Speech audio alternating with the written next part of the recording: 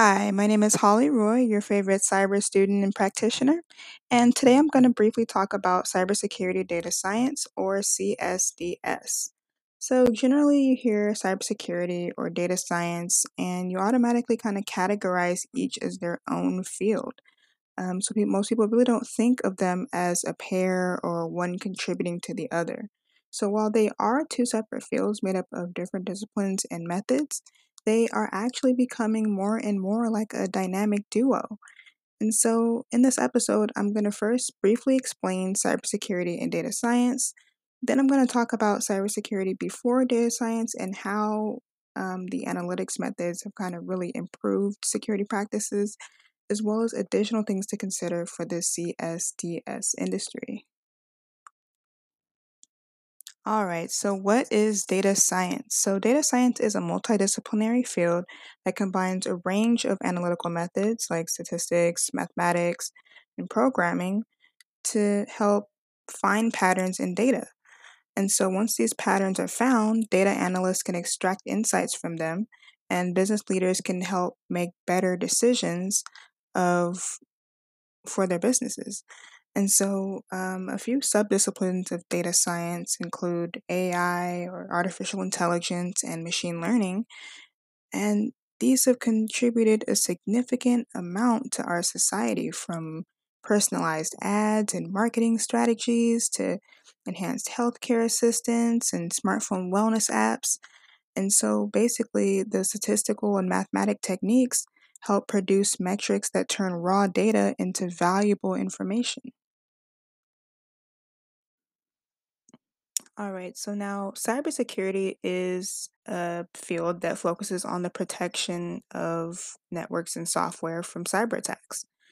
Cybersecurity measures protect the CIA or confidentiality, integrity, and availability of information and information systems because pretty much cyber criminals are often looking to access or alter sensitive information, extort money from users, or just interrupt business operations. And so the avenue attackers use to compromise hardware and software is vulnerabilities. So weak passwords, open ports, basically any way a attacker can gain access. And so because of this, cybercrime has become a billion-dollar industry of exploiting hardware and software, and cyber criminals might post the vulnerabilities they find in hacker forums so that others can try and exploit, the same application or software or business network that's not quite secured all the way, or they might sell it. They might, find these vulnerabilities and sell it to other people to compromise the systems for a price. And so, pretty much because of this, cybersecurity initiatives in the public and private and educational sectors have been put in place to help train users of the importance of information security and how to implement safety measures within their day to day computing activities. So, the National Institute of Standards and Technology, or NIST, and the International Organization for Standardization, or ISO, are a few national and international based organizations that really emphasize cybersecurity standards, regulations, education, safety measures, best practices, and much more. So, when we take a look at cybersecurity and data science, we notice that they have a main commonality, and that's data. So essentially, we're merging the field that protects structured data or cybersecurity with the field that studies and analyzes unstructured data or data science. And so now, when we consider CSDS, we look at it as a way to help transform big data into smart data. So, before data science, cybersecurity tools used more of a signature based approach.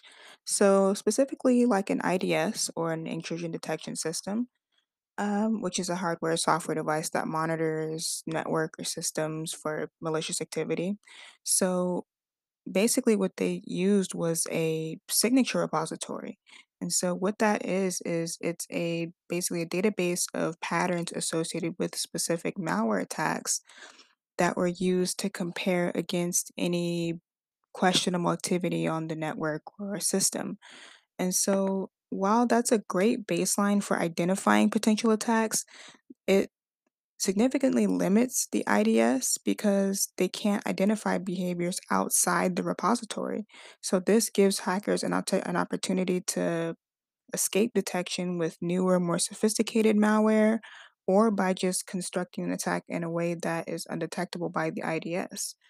And so this is where data science steps in. So in a business setting, a data scientist uses statistics and analytics software to um, find useful data patterns from large amounts of data to make predictions and forecast potential business events.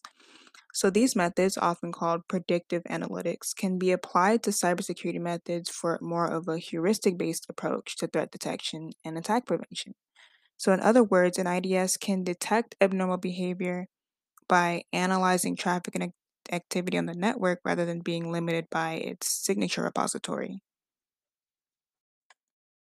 So, data science really improves cybersecurity because it helps establish a baseline for normal behavior in an environment. So, this allows pure visibility of activity that deviates from the baseline. So, this is very valuable to organizations with complex network and infrastructure because it enables real time diagnostics and pattern detection. And so now the analytics methods applied to these to generate security analytics can be viewed and evaluated through security info and event management or SIM tools.